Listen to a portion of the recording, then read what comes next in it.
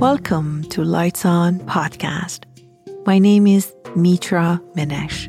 I help people who are ready to end their suffering realize that there is a good chance that they're living in survival mode, no matter what they know and what they own. I also help them to transform their lives from being a survivalist to becoming an attentionist, a new word and a new way of being in the world. So let us take a mindful listen together. This episode is about saying no.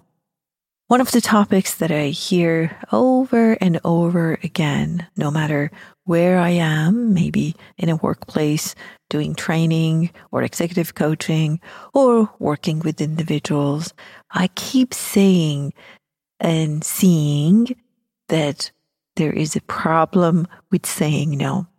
And if you look at the deeper reason of why we don't say no comfortably, well, maybe correct that. We actually do say no, but at the end of the road when we've just had enough. But one of the reasons is because when you live in a fearful state and when you live in survival mode, as I call it, then it becomes very difficult to say no because there is a fear of being rejected or rejecting someone. There is a fear of disappointing people and or being disappointed. There are a lot of memories of hearing no, which maybe we associated with not being liked or not being good enough. And also we fear that we may lose people if we say no to them. And let me correct that and say that when I need to say no, and need is a strong word I'm using, I need to say no, but I don't. And I push myself and I push myself and I push myself, especially if this is an ongoing relationship. What happens is I eventually become resentful of people that I want to say no to or I need to say no to, but I don't. And somebody will pay for that. If it is me, I probably internally will have a lot of turmoil. If it is you that I wanted to say no to and I didn't, then you will hear or see the wrath of me. I start resenting you and saying things and doing things that are very inappropriate and very unkind. So I want to take your attention to the really deeper reason that the reason we don't say no, beside all the superficial reasons that we usually say, oh, I don't want to disappoint people. I want to be nice. I don't think I want to break their heart. And all those reasons that are really at the surface, maybe that's the reason.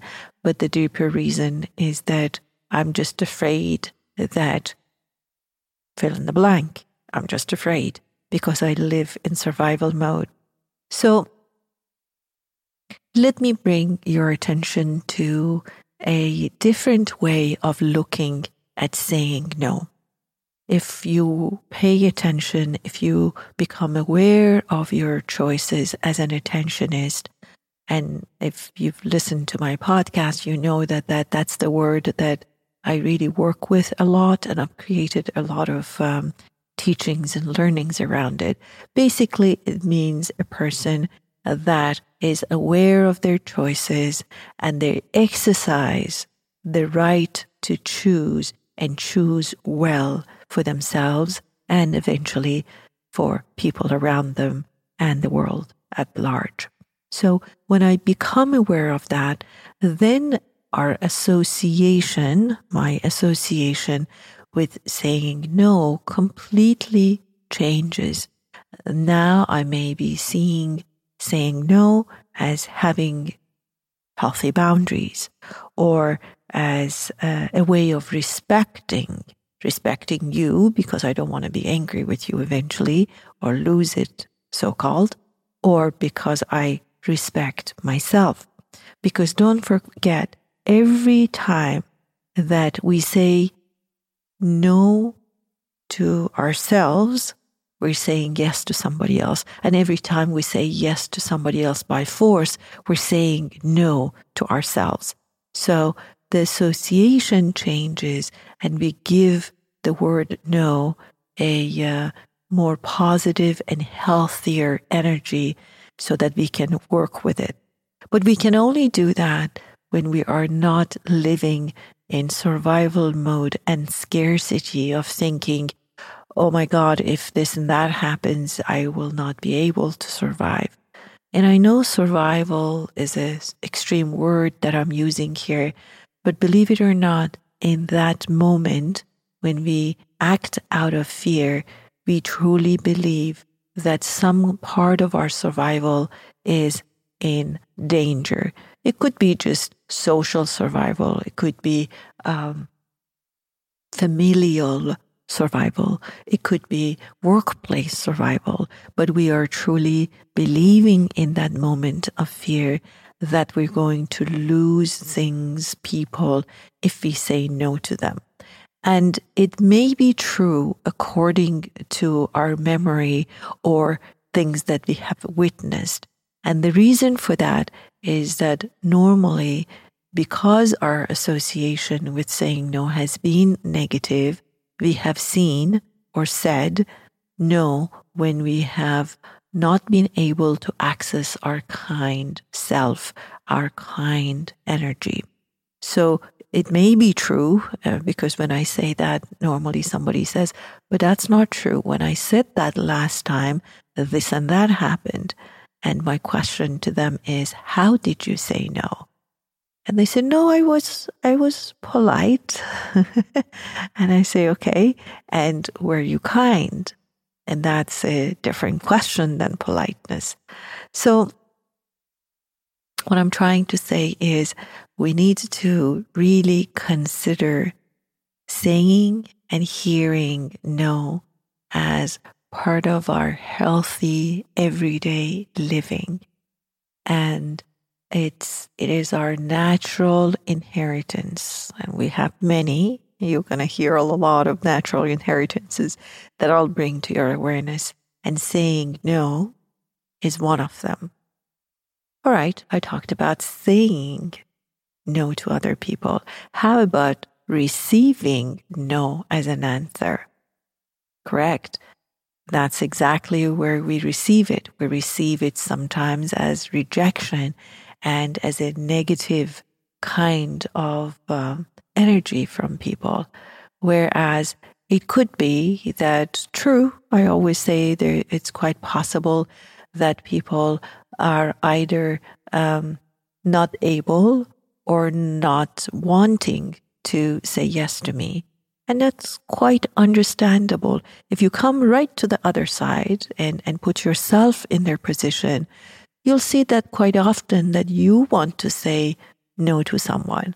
And it has nothing to do, okay, most of the time, it has nothing to do with their credibility as a human being or their value as a human being. Sometimes I simply don't have capacity to be with people. And it doesn't matter who they are, I just can't. Or sometimes I really can't do what they're asking me to do. It's got nothing to do with what I think of them. It has something to do with what I can afford at that time. And again, sometimes it is because I have chosen not to be with these people and not to say yes to them. And we need to have allowance. Very interesting word I'm using. We need to have allowance for that in our life.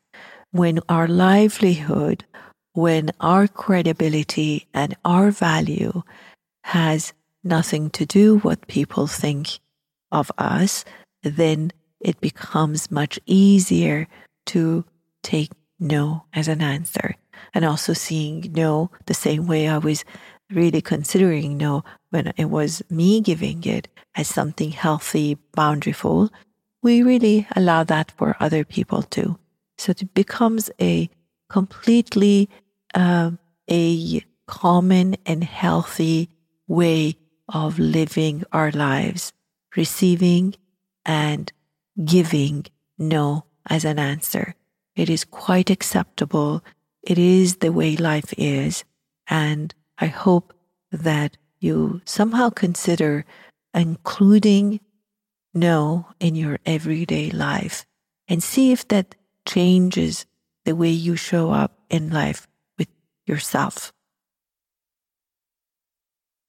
All right, let me take a deep breath with you and say that if I was a listener, I would say, okay, that sounds good, but how do I say no?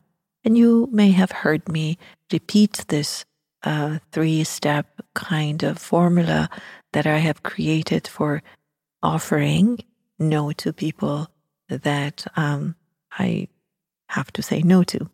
The first step is clarity, because sometimes we want to say no, but we're not really sure. And our no is a little n and little o. And that probably is a yes in disguise. So I would spend some time contemplating and clarifying what my actual answer is. And sometimes it's a capital N and a little o. So it's in the middle. It may go this way, it may go that way. And sometimes it is capital N, capital O, underlined and bold. So that is the no that I'm referring to, that I know that my answer is a true, complete no. That's the clarity that I'm looking for. So that's step number 1. That works. That really is a work that is on your side. It's got nothing to do with them. You haven't even started communicating with them. It is a work that you need to do at your end. Step number 2 is communicating your no to whoever you need to communicate it to. And because you're seeing and you're changing your relationship with no, and because you're seeing it as something healthy, as something respectful, as something that is part of everyday life, then it becomes easier to offer, and I'm using this word very particularly, to offer your answer in a kind and firm way. So kind and firm. Usually we're either firm and unkind, or not so firm and kind. But I'm mixing the too healthy side of saying no, which is firm and kind, and offering the answer to the person that is asking us for something. And the third step is consistency. Consistency means, especially in the beginning, when you're not used to saying it or the person is not used to receiving a no from you, it will be a lot of back and forth, perhaps. However they offer it to you, it will be complaining, it will be insisting, it will be repeating. However it is, they may go at it different ways, wanting to receive a yes that they're used to receiving from you. Or maybe it's the way you're offering your answer. Whatever it is, there is a need for consistency. And by that, I don't mean losing it again. I mean, no matter how many times and no matter how they come back and ask you, your answer needs to stay firm and exactly the same answer as you offered them in the first place. So clarity, communication, and consistency.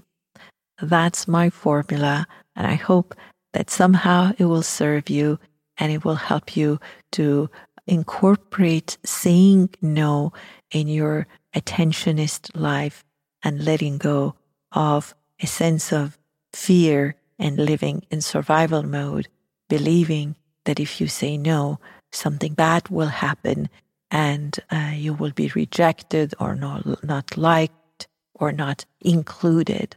And I have a very vivid experience, both personally and professionally, that when we incorporate saying no and when we say it kindly and firmly and consistently, we develop a kind of a relationship that may not have been there. There is a sense of respect for our no and a celebration of our yes. So I hope that this episode serves you. And until the next time, please pay attention to your attention.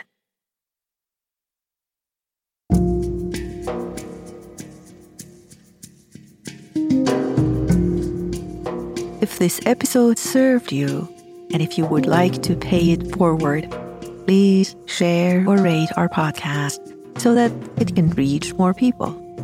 On behalf of my incredible team, I thank you for your presence.